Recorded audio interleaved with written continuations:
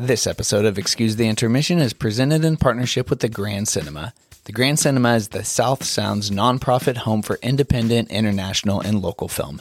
The theater strives to enrich the lives and enhance the cultural vitality of the greater Tacoma community through the art of film. The Grand Cinema is dedicated to providing their signature art house movie-going experience in a safe and healthy fashion. There is something for everyone at the Grand Cinema. Along with their wonderful weekly programming, they are also home to the Weird Elephant Late Night Film Series, the Silver Screen Society, Free Family Flicks, and Tacoma's Outdoor Movie Series. You can also inquire about theater rentals at the Grand Cinema by contacting their box office or website. The staff and volunteers cannot wait to make your experience at the movies a memorable one, so grab your friends, grab your tickets, and don't forget to stop at the concession stand for the Grand Signature Popcorn. The Grand Cinema is located at 606 Fawcett Avenue in Tacoma, Washington, and open 7 days a week.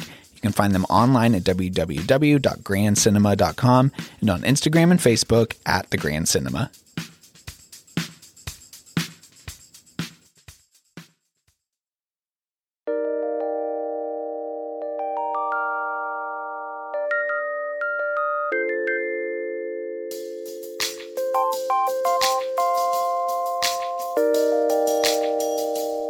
How's it?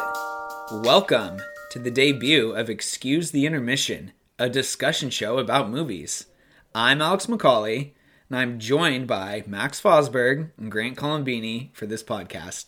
It'll be our mission over the next hour to guide you through the world of film and movie history, with this week's focus on our favorite films that we've watched during quarantine. We had a blast recording this and look forward to bringing you future content. So without further ado, let's jump right into our conversation. So we're going to go around the table. Max, I'm going to kick it to you. You can start. We'll start with number 5. Number 5. Yeah. Okay, so my fifth yes. is a movie from 1995 that I'd never seen. I had never seen it. It stars Nicolas Cage and Elizabeth Shue. Leaving Las Vegas. Don't you like me, Ben? Sarah,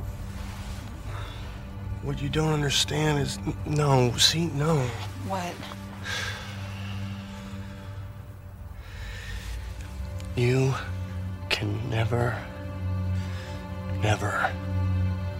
ask me to stop drinking. Do you understand? I do. Okay. You guys ever seen this Great thing? movie, yes. It is the most depressing. Okay. This should be sad. said.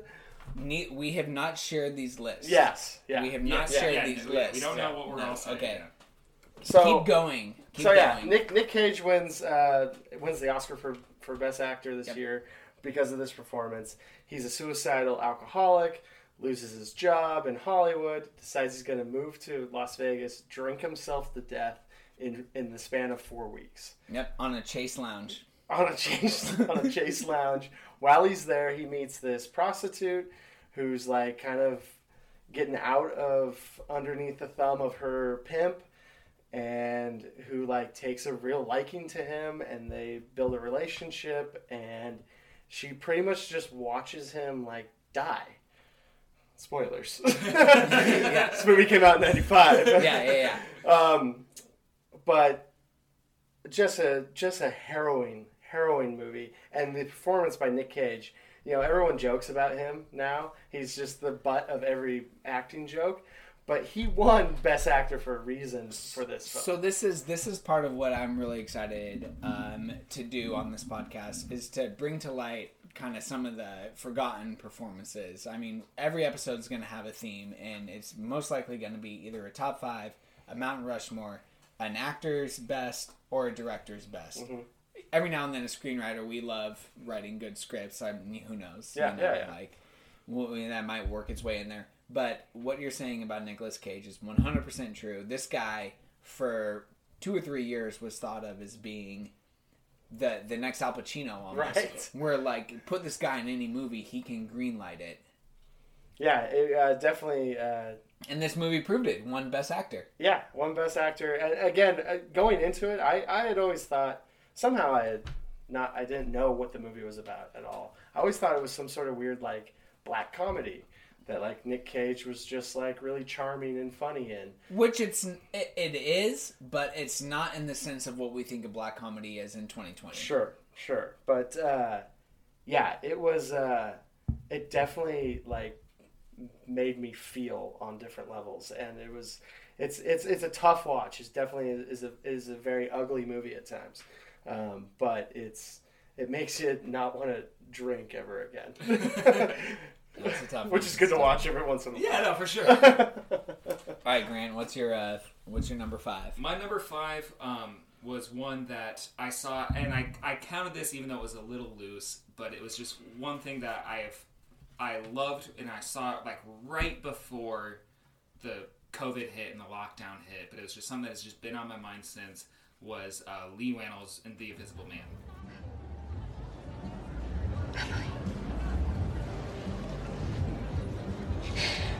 I went to his house today. You went to Adrian's house? Yes. You just walked right in. I found something that can prove what I'm experiencing. That can prove that Adrian is stalking me. What is it? It's some kind of suit that Adrian has built. And it has cameras and it somehow... What?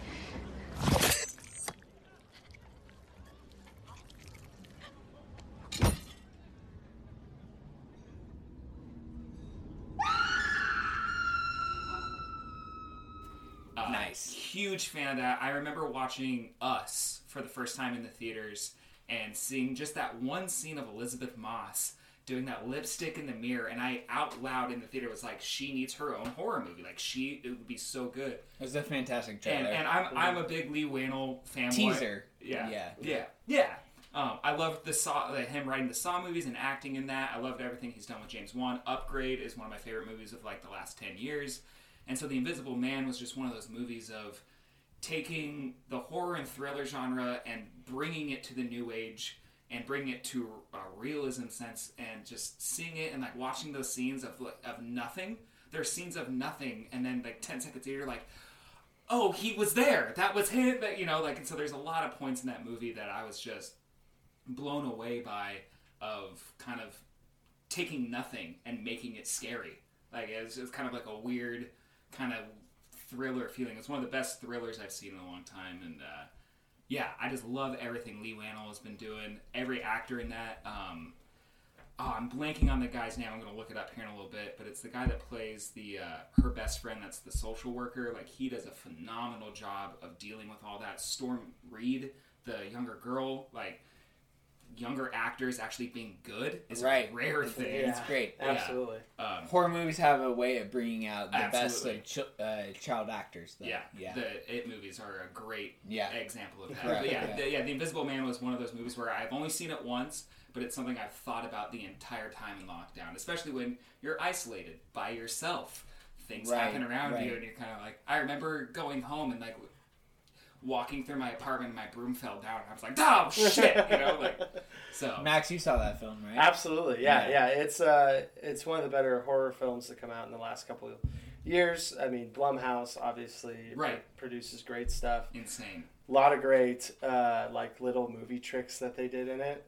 If you ever catch the director on a podcast, he shares some of those tricks, and excellent film. And Elizabeth Moss just kills it. Knocked it out of the park. She loves being like just a manic, like out of her mind person. She's so good at it. Get used to seeing Elizabeth Moss. And TV and films for the next 30 years. Yeah. She's around to stay for sure. Okay, well, sticking with the horror genre, I'm going to talk about the 5th best movie that I've seen in lockdown. It's called Miss Turner, where's Mr. Turner? It is so nice out today.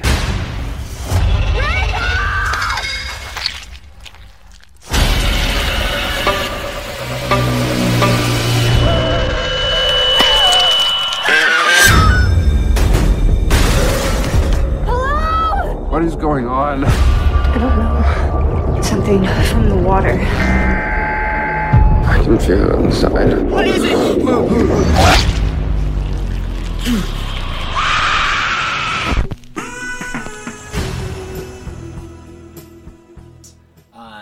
The Beach House is a 2019 film that debuted at the Brooklyn Film Festival and immediately had its rights sold to Shudder, the horror the horror streaming service Shudder, and they decided to hold on to this kind of entity. Not that it was really heavily marketed or publicized or anything like that, but until July of 2020. So this film just came out within the last month. It's the directorial debut from a guy named Jeffrey A. Brown. Stars Liana Libierto and Noah Lagos, two unknowns, but at the same time, this is exactly what I want in a directorial debut from a guy who's trying to make kind of an experimental horror film. Yeah. Basically, what this movie is that it is a body horror film, which is a genre that I love. Love going back to the likes of Cronenberg, Carpenter even has dabbled in it. But it's a body horror film disguised as kind of a romantic getaway sort of, teen thriller. I won't call it a horror film because it's basically just a getaway where things go wrong. But this movie is very smart. It has a very smart theme that happens to go along with the market release right now, where, Shudder couldn't have predicted this when they bought the movie back in October of last year, but it has a getaway feeling where you want to escape, but what you're trying to escape is the same thing that's kind of holding you down, trapping you, which is, I feel like, a tough thing that we're all having to deal with right now during COVID-19. There's a lot of puzzle pieces that you have to put together during this movie, and it's got a great runtime. It's under 90 minutes, so it's Perfect. an hour and a half. Yeah, there's not a whole lot that you have to put together, but there are pieces that are left out there. And it's a very smart film. One of your students, or one of the students in the film, who plays the lead female character, she's going for like her master's, and so it's just there's a few exposition scenes where she's kind of detailing things, but what she's talking about is very credible. You believe that what this girl is hypothesizing could potentially happen, and not to say that what she says are the puzzle pieces that you need to connect, but it gives you just enough to where the movie still leads you to make up your own opinion at the end. And I love movies like that. And then, just like I said, body horror. Can't go wrong. You can't go wrong with body horror. Right on. My number 4 is American Factory. It's a documentary on Netflix about a Chinese billionaire who comes in to Ohio and buys an old GM plant and turns it into this Chinese. They're building I think it's plastics for cars, and so it's literally just like it just shows a very the difference between the Chinese work life and the American work life, because he hires Americans at first to run this plant, but everything just goes wrong with the difference between how he expects them to work and how Americans think they should be working. Very interesting film. Won Best Doc at the 2019 Oscars. Okay. It's on Netflix, free to watch.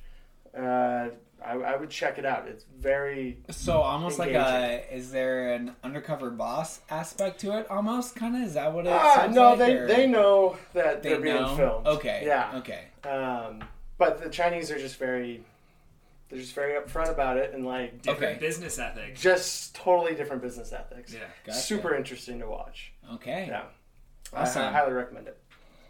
Grant, number 4. Number 4 for me was something that we talked about last week in our meeting. A movie I discovered on Netflix called The Invitation. Where's Joy? Excuse me? Where's Joy? I mean, where the fuck is Joy? What are you talking about, Will? I just got a message from him. He said he was here, that he had gotten here at 7. What? He said he was here. Eden, is that true?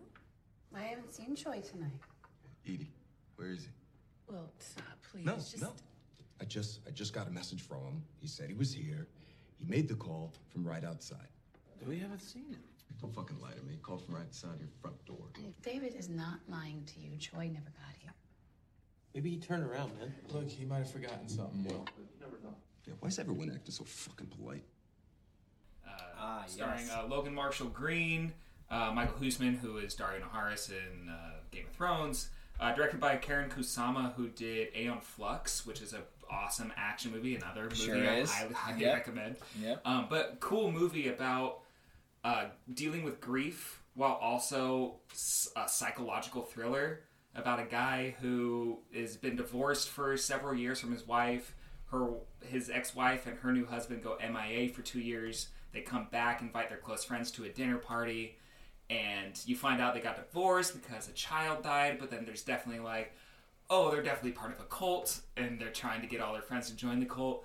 And then it's cool because it's from the perspective of the main character, Logan Marshall Green, and him thinking that everything is wrong while all of his friends are trying to convince him that everything's okay.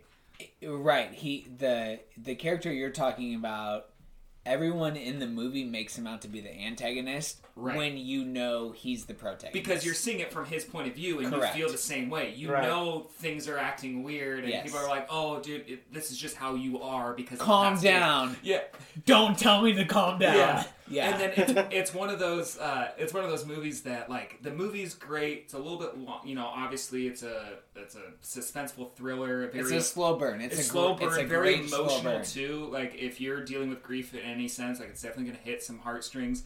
But then it has one of those, like, there's a moment, like, 2/3 in the way of the movie that then the very last scene, like, goes back to that, and you just have one of those, like, oh shit, hands on your head. You're like, and now that's all I can think about for the next 2 days. Yeah. So great payoff, a good movie, but definitely, like how you said, a slow burn to get through. But the acting is just phenomenal with everyone across the board. The acting in that film is phenomenal. You have a bunch of great bit parts. It's a great movie for bit characters. Small moments that add, every little person that comes through, it creates more of the atmosphere of the uneasiness of this weird dinner party. Thick atmosphere. I rather have a movie that has, like, 12 actors that all play a really important role than, like, 35 actors and three of them play an important role. Yeah, every single actor in this film plays an important role. Right. It's a great movie house. The house in the movie is great. Oh, it's fantastic. The setting and everything, the LA Hills, especially with the payoff at the end, because then kind of where your mind starts to go, based off of who these people might be that are involved in what you've just seen transpire. Right. Yeah. But to your point, every character, every actor has a purpose, has a moment in the movie that adds to what you feel throughout. Yes. Where there is, like... Shout out to my boy Cho. Yeah, but it's like IMDb. I love that little thing they do where no small parts. Like that movie, there are no small parts. It's an ensemble to get you where you end up. And it's a great ensemble. I love it. And it's an all-in-one-place movie, too. Yeah. Which is always really fun. Yeah, we love those. Yeah, we love those here. Yeah. Okay, awesome. So I will then come to my number 4. My number 4 is a movie that came out 3 years ago in 2017. It's called Logan Lucky. Yesterday, as you were leaving the bar, you said the word cauliflower. That's right. I didn't. The last time you said that word to me, I ended up getting sent down for 6 months. It was juvie. I was 13. And you were supposed to be the lookout, now weren't you? Being that I was your kid brother, I let you lead me into trouble with all your crazy cauliflower plans. My life of crime is over. Yeah, it's directed by Steven Soderbergh. Soderbergh. Not yet. I had not seen Logan Lucky since COVID-19 started, and I noticed that it was on Amazon Prime, and so I decided to throw it on. Stars Channing Tatum, Adam Driver, Daniel Craig, Riley Keough? I believe it's something along those lines. Seth MacFarlane, Hilary Swank, Katie Holmes, Macon Blair, who's like one of my guys. I love him. He's in the Jeremy Soliner movies, which are like Green Room. And yeah, he's that guy in the Green Room and Blue Ruin, which Max, I know you love Blue Ruin too.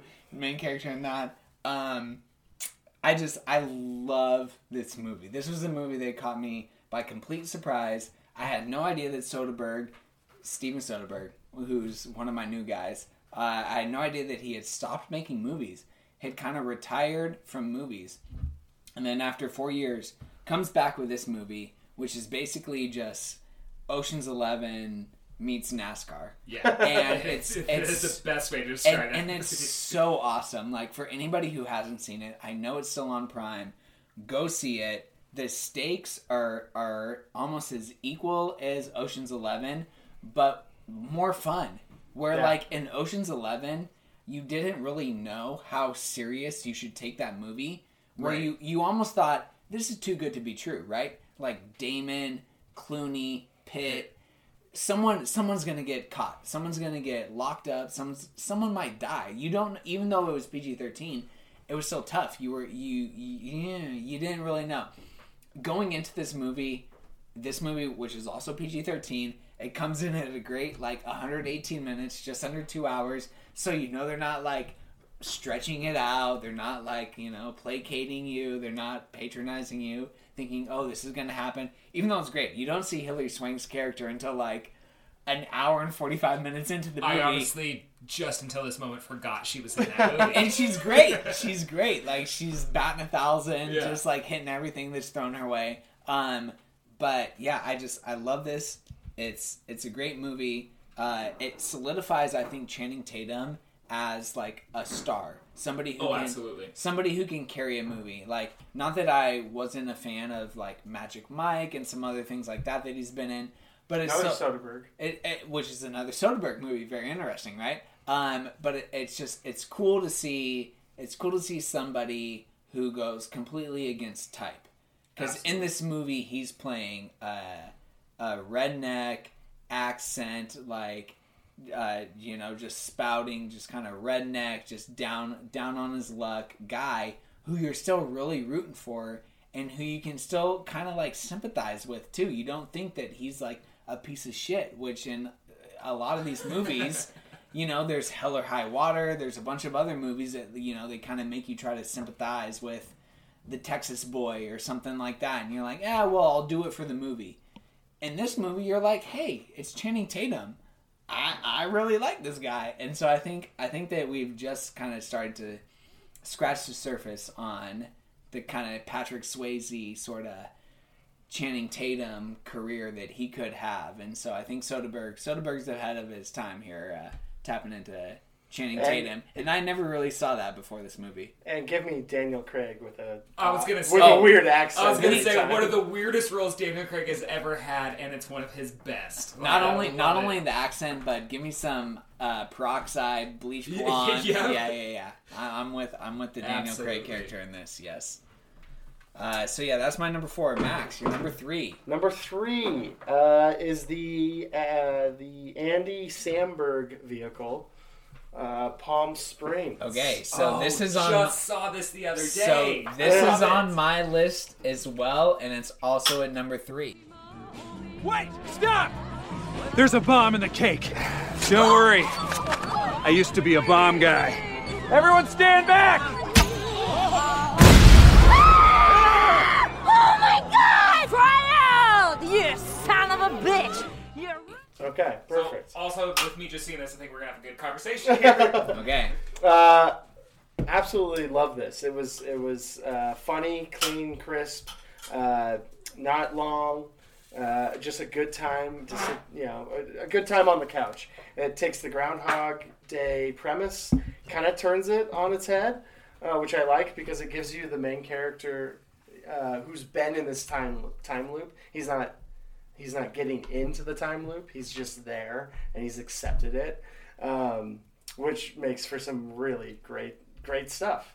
Well, and I don't want to start a podcast around Palm Springs, but does that make him the lead character, or is the Kristen Militali character? I think he is the lead character because she goes away for a while. Correct. Yes. Right? Yeah. You see her leave, and then him kind of it's almost like he's re-thrown into it for the first time, where all of a sudden he has something he likes, it's taken away from him, and then now nothing, like, it's all of a sudden he's thrown into a new world. Right. The only quarrel I have with this is that, and not to spoil too much, but he still never exhibits a real lust to break out of the time loop. She does. And the movie doesn't happen if she doesn't want to try to find that. No, absolutely. Right. But at the same... he would have just let her go. Sooner or later. He already talks about how, not to spoil anything, but he's slept with her hundreds of times. Yeah, it's one of those where it's not until he actually, like, falls for her because she follows him into the time loop. Right, and then it's one of those, he's so used to this. It's the question of fear of change. Like he hates it, but then once the opportunity of you can leave is presented, it's and that just sends him reeling back to where he tries to convince her to stay, and then it turns into what actually happens. And Max, we don't want to ruin too much, but Max, continue. You brought this up, so I'll let you talk to me about Andy Samberg in this movie. Tell me what you thought about him in this movie. I think he does a great job. Now, granted, he is doing Andy Samberg. I mean, he's doing the goofy. I agree. Cool, I agree, but on charming dude. On a more the dance scene at the beginning while he's like moving things and she's what is happening? It was my favorite part of the movie. I think it was one of the best scenes. Agreed, and because that's like classic Sandberg. Absolutely. And so here's what I started thinking: are we entering? And so something that I wrote down while watching the movie, honestly, is that he was able to let go and just trusted somebody else to write his character and direct his character, which for him, I think that on his times in SNL, he was probably writing a lot of his own skits. Mm-hmm. And in a movie like Hot Rod, Pop Star, he's the Lonely Island. It's him and his two best friends, and they're writing what they know. And this is almost like his first moment where he just says, "Somebody else take my talents and do what you will with them, and I'm going to submit." And it's almost like a more adult Andy Samberg that I haven't seen before. Absolutely. And I think that that's really what attracted me to the movie, was because I didn't think that he was like going the extra mile to prove his own worth, because it wasn't his script. He was just doing somebody else's material. Right. And I really found that something that I could like come back to. Whereas if I ever thought something was like getting out of hand or he was being too over the top, I'm like, this isn't you though. You're a vessel for this work, and you're doing a really good job. Yeah.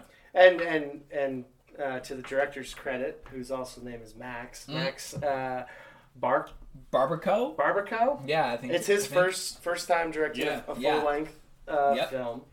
And I think the aesthetic he creates, and I'm stealing this term, but it's very like Instagrammy, right? It really popped off the screen. The shots are fantastic. Yeah, just wonderful, and really capture the whole trapped in the desert. I was just about to say that, of like, you never feel like you've gone outside of this resort that they're at, and even if you do, you still feel like you're just down the road, even if they've gone miles. Like, it just has that whole like you need to put a bandana over your face or something. You cannot escape this area. And I think I think all three of us have been in the Palm Springs desert. And so you've been to Coachella Valley, right? Yeah. And so like we know kind of that area and what it's like, and that film does a great job of kind of capturing that. The last thing I'll say about that movie that I fucking can't wait to see is it get a Golden Globe nomination for Best comedy Absolutely. / musical. It has to. Because it's going to. Yeah. And I just think that that's great. I'm sorry, any movie with J.K. Simmons, sign me up. Oh, the guy is amazing. He's as Roy great. in He's that. great. Thank you for bringing him up. Yeah, Yeah. like small role, Oh, yeah. but like just the fact that like I don't want to ruin anything, but it goes from opening with him being like basically the dude that hunts Alan Parrish in Jumanji, Right. to turning into like his Great call. reconciliation Great later. call. It's so great. Another Chase Lounge scene. Yeah. These are becoming things. Yeah. This is becoming a theme. Okay, so we can all agree that Palm Springs, great film. It was going to be on my list, but I knocked it off. But because I just watched it the other day. But I would definitely agree with you guys. If you haven't seen it, watch it now. It's free on Hulu. Yeah. Yep. Also, Awesome. I believe the Rodeo Drive-In is still showing it as one of their double features. So, take a trip out to Belfair. There you go. Yeah. Pay the non-existent toll. To cross the cool Purdy Bridge. All right. So we are Number on three to number for Grant. 3 to Grant. Number 3 for me, and this is gonna kind of go off of what Max was talking about earlier. One movie I'd seen once before, and I bought just because I loved the first one, and then I'd never really given it a second chance, and I rewatched it, and I ended up loving it again. Was the 2011 The Thing, the prequel. Awesome. One of the few quote unquote remakes I've seen that knocked it out of the park. As much as I'm with Max, I love The Thing, one of my favorite movies of all time, and the fact that this movie wasn't a remake like everyone thought it was a prequel and sets it up perfectly. If you watch the two back to back, it is incredible. They were great. Mary Elizabeth Winstead, Joel Edgerton, Christopher Healey, who is Tormund Giantsbane. Yep. It just has and also the fact that it was directed and written by Swedish people, so they have a bunch of Swedish and Norwegian actors in there speaking their native tongue, which adds to the best part, or not the best part, but one of my favorite parts of the first one is if you were to translate the beginning of John Carpenter's The Thing, they are yelling, "It's not a dog, it's a thing. It's not a dog, it's a thing." So the fact that we see this prequel and half the crew can't speak English, and then they happen to be the ones that survive, I just thought it was great. And they kept... Well, because what that does is that within the first 2 minutes of the prequel, it renders the entire original movie it's just a mind fuck in your head all of a sudden, because you're just like, oh shit, I've seen this. You know where it ends, and I know where it ends. Yeah. And wow, I guess it could all have been avoided. I rewatching it was something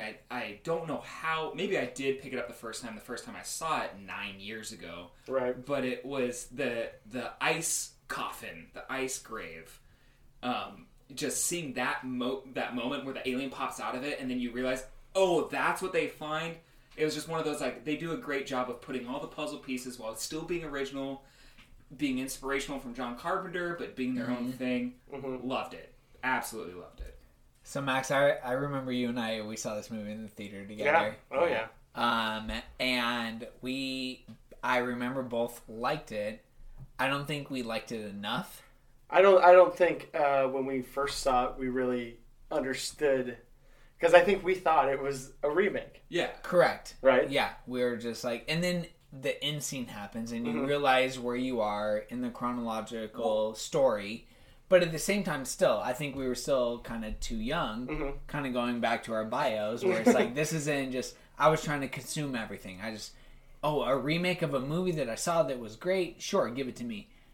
But like what Grant's saying now, when you can appreciate it as what it was trying to do at the time, it's fantastic in its execution. Yeah. Well, and it's also, honestly, I think my overall favorite part is the very, very end, as the credits are rolling and it's cutting to directed by so-and-so, written by so-and-so, and it cuts back to the dog running through the snow. Right. And it cuts back to the helicopter taking off. And it literally just leads right into the thing. And I remember rewatching it and just being like, well, I guess I'm watching the thing right away, and just pop the next one in. And so something I didn't appreciate before, and being locked in quarantine, I was like, let me give this another shot. And boom, amazing. Also, I think a lot of people probably didn't see it or didn't respond well to it because of its title. Oh, absolutely. Right? All three of us were like, oh, it's a remake of the original, not knowing it is It's called a prequel. The Thing. They're just two movies that go together, and they're both called The Thing. It's like a 4-hour long movie. So now, essentially, you could watch it as such, Yeah. and it works. And it would make a lot of sense. And Criterion, get on that. Yeah, right? Give me a 4-hour Super cut. Yeah, super cut. Okay, so since my number 3 was also Palm Springs, I'm going to kick it to you, Max, for your number 2. 1976 film Network. Ooh. Awesome. Can't wait. Talk about it. Saul reference. I don't have to tell you things are bad. Everybody knows things are bad. It's a depression. Everybody's out of work or scared of losing their job. The dollar buys a nickel's worth. Banks are going bust. Shopkeepers keep a gun under the counter. Punks are running wild in the street, and there's nobody anywhere who seems to know what to do, and there's no end to it. We know the air is unfit to breathe, and our food is unfit to eat. We sit watching our TVs while some local newscaster tells us that today we had 15 homicides and 63 violent crimes, as if that's the way it's supposed to be. We know things are bad, worse than bad. They're crazy. It's like everything everywhere is going crazy, so we don't go out anymore. We sit in the house, and slowly the world we're living in is getting smaller, and all we say is, please, at least leave us alone in our living rooms. Let me have my toaster and my TV and my steel-belted radios, and I won't say anything. Just leave us alone. Well, I'm not going to leave you alone. I want you to get mad. Super happy to finally see this. I have always heard about Network, directed by Cindy Lumet. It's got, who also did 12 Angry Men, Dog Day Afternoon, starring William Holden and Peter Finch, who are like two, in the 70s, they were like old screen stars. Peter Finch plays a news anchor who starts just going crazy on air and then like becomes like this weird religious, like clairvoyant prophet person. Yeah. It's also got Faye Dunaway and Robert Duvall in supporting roles, which in 1976, that was like almost unheard of to have that big a star power, but not in the main roles. Yeah. Faye Dunaway coming off of Chinatown. Yep. Bonnie and Clyde before that. Yep. Duvall, Godfather, Apocalypse Now. Robert Duvall. And just a great, like, a very, like, meaty, like, acting movie. You know, almost everyone was nominated. I think Peter Finch won. I think Faye Dunaway won as well. Yep. So it's a lot of people just yelling at each other in rooms, which I really appreciate. It's a movie for movie's sake. Mm-hmm. Yes. Yeah, absolutely. Yeah. But it's also like under the surface, it's also like a black like satire, like on television and where TV was going in the 70s, and even like religious. Like, you know, we've all seen growing up when we were kids, you're flipping channels looking for cartoons, and you'll come up to, like, the weird, like, prophet guy on a big stage talking to a huge church.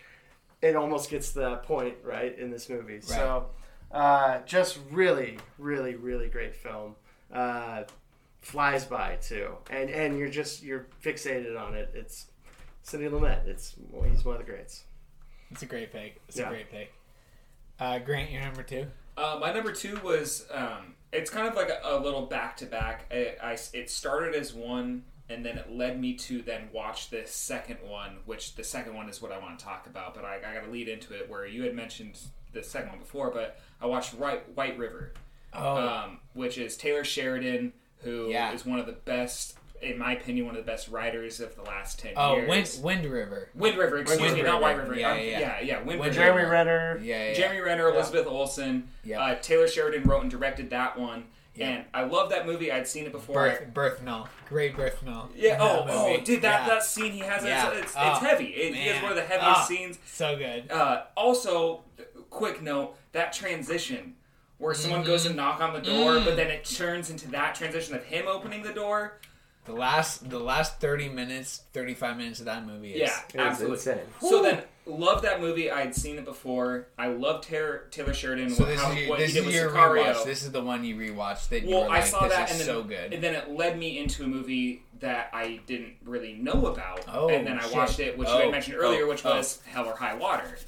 And Is this what we're talking about? Yes. Are we talking about Hell or High Water? So Hell or High Water is my number 2. Awesome. Absolutely love that movie. Ben Foster, Chris Pine, Robin Banks, and in just the deep Texas desert. Kurt Russell. Jeff Bridges. And honestly, it is like the story of Ben Foster and Chris Pine, the brothers.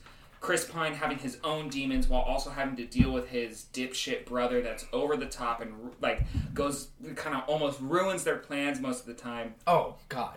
Every time. Great dynamic. Great dynamic. Fucking Ben Foster. I will be honest. In every role he's in. I got super emotional and choked up, and it is because of Jeff Bridges' scene in that final shot. And I don't, spoiler alert for people who haven't seen it, but final shot. The shot where Jeff Bridges kills the guy after his partner has been killed, and he just does that's what I'm talking about, and then immediately everything sets in and he just breaks down.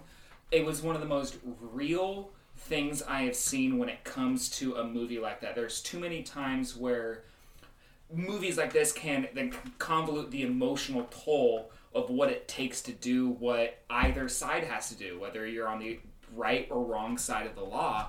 And I loved Jeff Bridges being the character he was throughout, of kind of being like, this is just what we do. This is what we do. And then at the end, it's just like shoved in his face. He sees his partner die next to him, but that he still he doesn't skip a beat.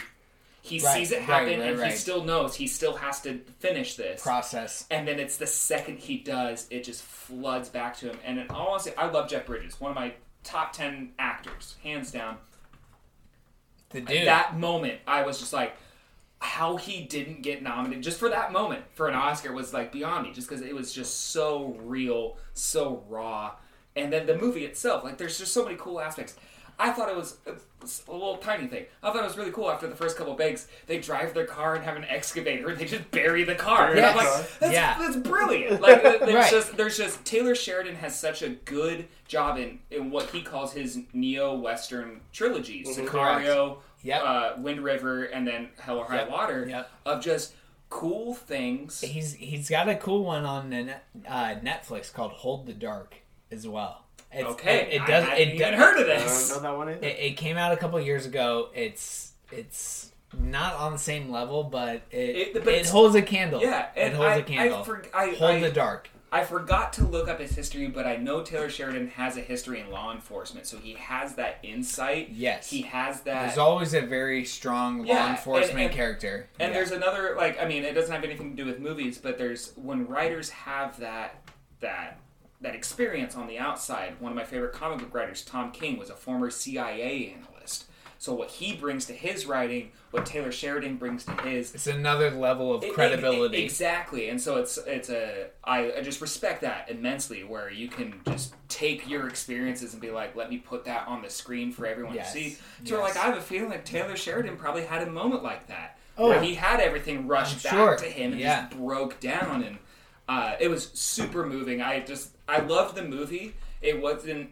I didn't love it as much as I love Sicario or Wind River. Mm-hmm. But once I got to that part, I was like, holy shit, this is amazing. Yeah. So Hell or High Water was my number 2. Nice. That's awesome. That's great.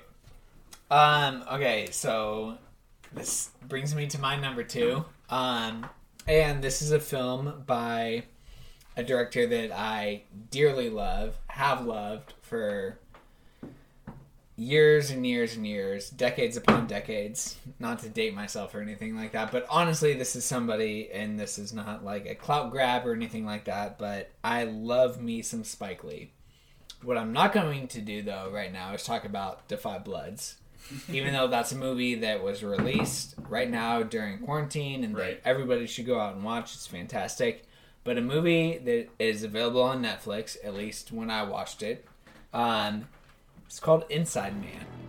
Now, I need everybody to take your cell phones and your keys out of your pockets and handbags and hold them in the air.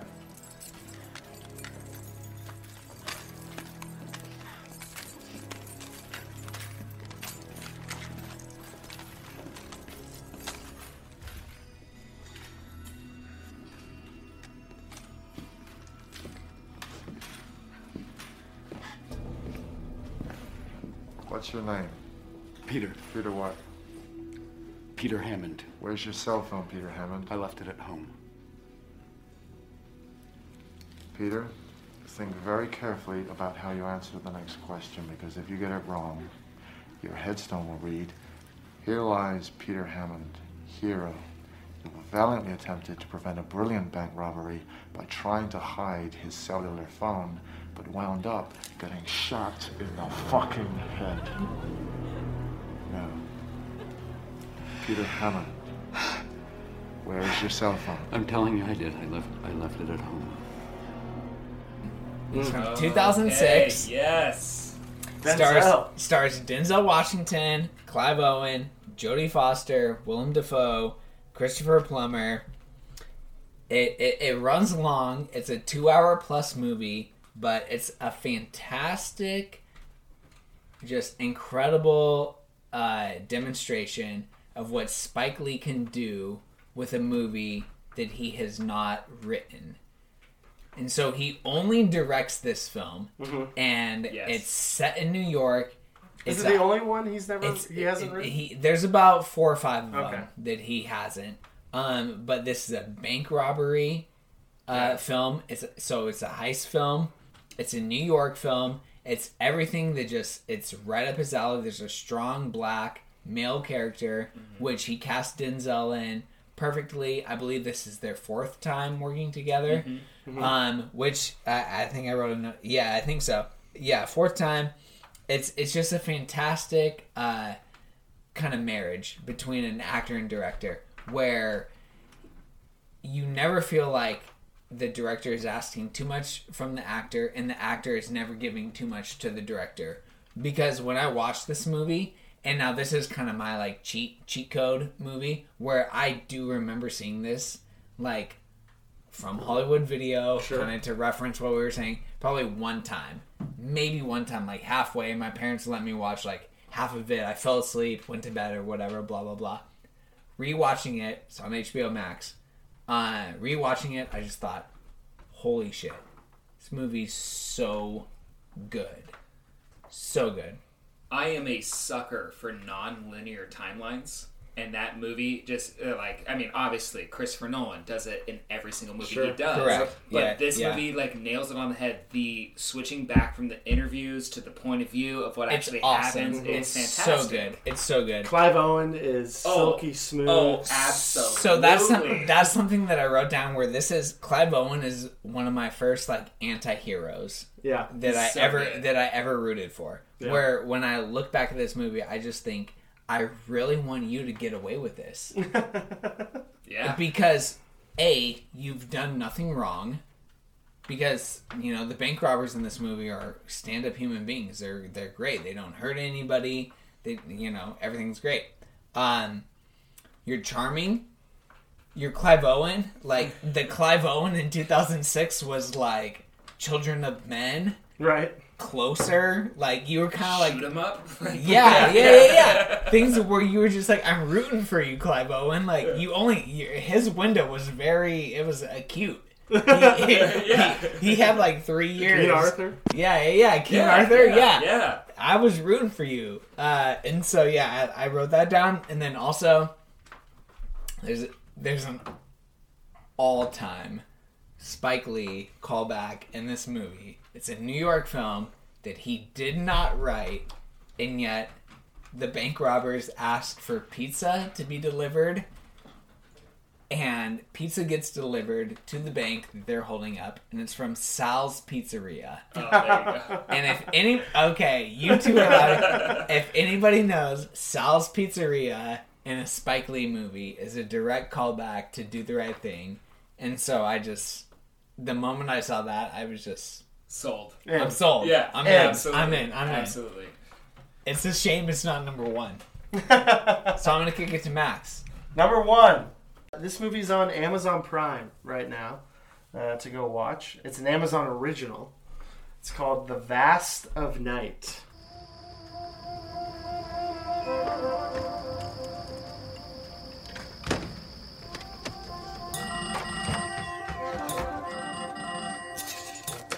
Number, please. Sorry for the wait. Number, please. Okay, I'll connect you. I'm not sure. No, you're the first one to... Yes, we'll let them know. Thank you. Number, please. Yes, we're notifying Highway Patrol. We'll relay any news to you. Thank you. Thank you. Number, please. Sorry for the wait. All right. Thank you. Goodbye. Thank you. Goodbye. People are saying there's something in the sky. Wow. Okay. Never heard of Vast it. of I Night. know nothing about this. Directed by Andrew Patterson. This is great. Indie film, sci-fi. Super cliche to say this. It's got Spielberg and Kubrick vibes to it, just with some of the shots that he's able to do. It's centered in this like Midwest town. The whole town is at a basketball game, and then there's two kids who aren't there, and they go on this like one night adventure because something's happening in the sky. I don't want to say anymore, but it is written really smart. It's very quick. There's a lot of jive talk in it, so it's very like it's very easy to just get honed in. There is a tracking shot in it that I think about maybe once a week. That is just very Spielberg and like just how he moves the camera. Just an awesome movie, and it's a small film, and everyone should check it out because I think it's a director who finally got his shot, and hopefully he's just gonna keep doing these small indie films. You know, like Who would you compare him to? Like after their first or second. So I feel like I felt the same way about someone like Josh Trank after Chronicle. Okay. But then Josh Trank got, picked out to do Fantastic Four and then a Star Wars movie. Right. So I hope Andrew Patterson just And the studio just murdered his Yeah. vision for those two Yeah, movies. and he was kind of a psychopath anyway, but hopefully Andrew Patterson isn't like that, and he'll just keep doing these small, original, he wrote this. It's set in the 1950s too. That's another part of the setting. But yeah, it's smartly written. The shots are great. I haven't had an experience, even though, I watch movies all the time, but like this one really had me like zoned in. Like I had all the lights off. The phone is turned off. Didn't look at it. Yeah. It did pick it up once. Yeah. Great. Very, very zoned in on this movie. Great. Okay, good. Good. Yeah, go watch it because it was very, very impressive. And awesome. I think it came out in some like a couple festivals last year, but officially it's 2020 release. Okay. Amazon bought it right away. I think from Tribeca Film Fest. Okay. And not only is it my favorite thing I've watched in quarantine, it's my favorite thing of 2020. 2020. Yeah. Okay. Wow. Awesome. Yeah. Nice. There we go. So there we go. Go watch it. Amazon Prime. The Vast of Night. The Vast of Night. It's on my watch list. Yeah.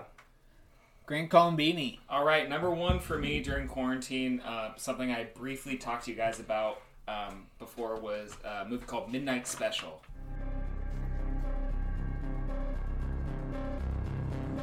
Are you okay? We'll be there soon. Why are you wearing those goggles, huh? Stop! Stop! He's with me. He's my son. Yeah, well, you ought to watch your kid. Yeah, I got it. Thank you. Everything okay?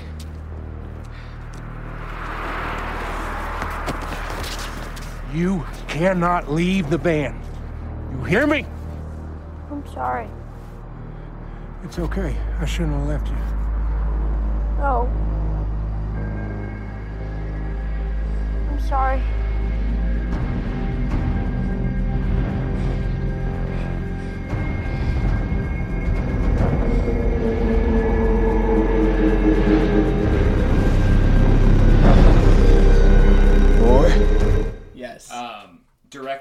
written and directed by Jeff Nichols, who did Mud. And, yes. What else did he do? There's some other big one. Take Shelter, which is a fantastic film with Michael Shannon, who stars in Midnight Special. Jessica Chastain too, I believe. In Take Shelter, yes. Take Shelter. Kirsten Dunst in Midnight Special. Yes. Yeah. Midnight Special, brilliant movie about a young boy who has these powers, and there's this cult that follows him, and they think that he is like the second coming, the next Messiah, and he speaks in these numbers that bring in dates, and there's this judgment day happening.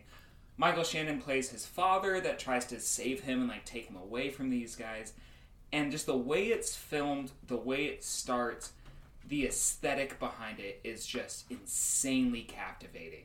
I mean, for obviously cult phenomenons are like fascinating to people. That's why like we watch the documentaries we watch. It's why there's shows made after like Waco and like the Rajneesh and all this stuff. And so watching this, it hits that point. But then also, as you guys will find out in this podcast, I am definitely affiliated towards. I love superhero movies and I love comic book, that kind of thing. The lore. Yeah. I love the bringing that to the real world, and this does it better than most. It has just an awesome father-son dynamic, especially a father and son that have had disconnect. It is with the cult. The son has been adopted by the leader of the cult, so the biological father hasn't been his father for a while. So him being the one to take him away and seeing their relationship grow throughout it is just insanely moving.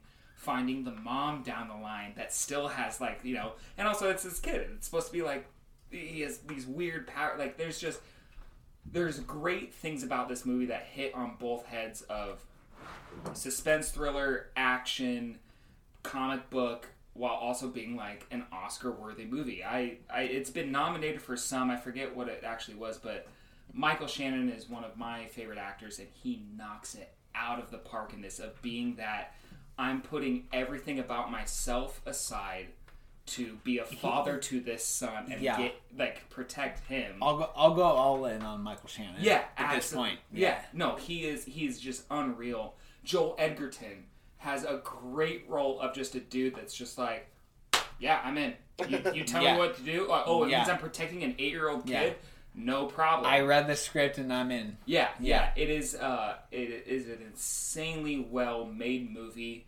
The ending, it just makes you feel good, while the whole movie makes you feel bad, like crap. Yeah, like it's just like the turnaround of it. It was like how you just said in The Vast of Night. I did not pick up my phone once. Once I hit play, I was zoned in, which is very rare. It's hard to do these. It's very hard days. to watch a movie and not if you're not in a theater, and no one's in a theater. No, exactly. So this was one of the movies I watched by myself. I had always seen it. I had always seen the cast list, and it was always just one of those of like, oh, it's not a Marvel movie, it's not a DC movie, but it's a superhero. Oh, I'm not gonna watch it. And then I watched it. I'm like, holy crap, this is amazing. This means a lot. Literally every single person, down to the small roles, knocks it out of the park. It is so well written, emotionally driven. I cannot recommend this highly enough. I love Midnight Special. Definitely the best movie I've watched during lockdown. Nice.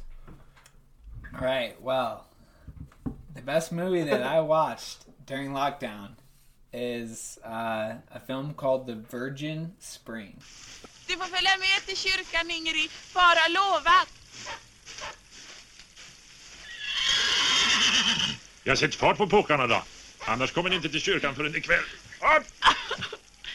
Jag skyndar dig då, Ingrid. The Virgin Spring. This film came out in, set your clocks back, 1960. Ooh.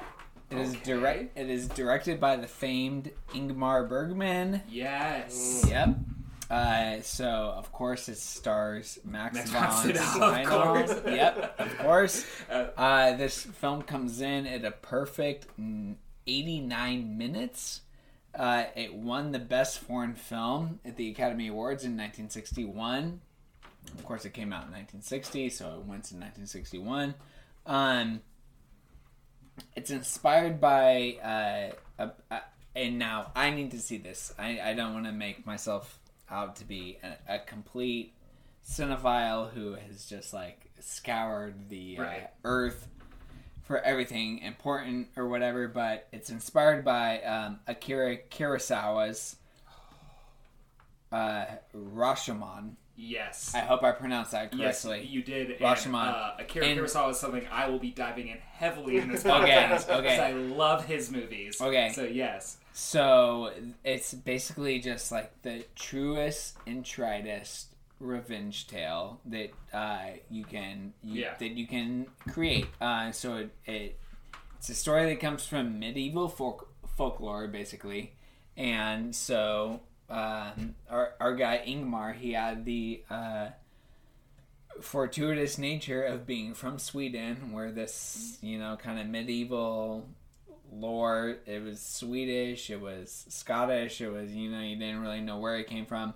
But basically, it was a folklore about a young virgin who is asked to deliver certain goods to a church, and along the way, she gets interrupted in her conquest, and that interruption is very vile and explicit in nature, and she doesn't really survive it.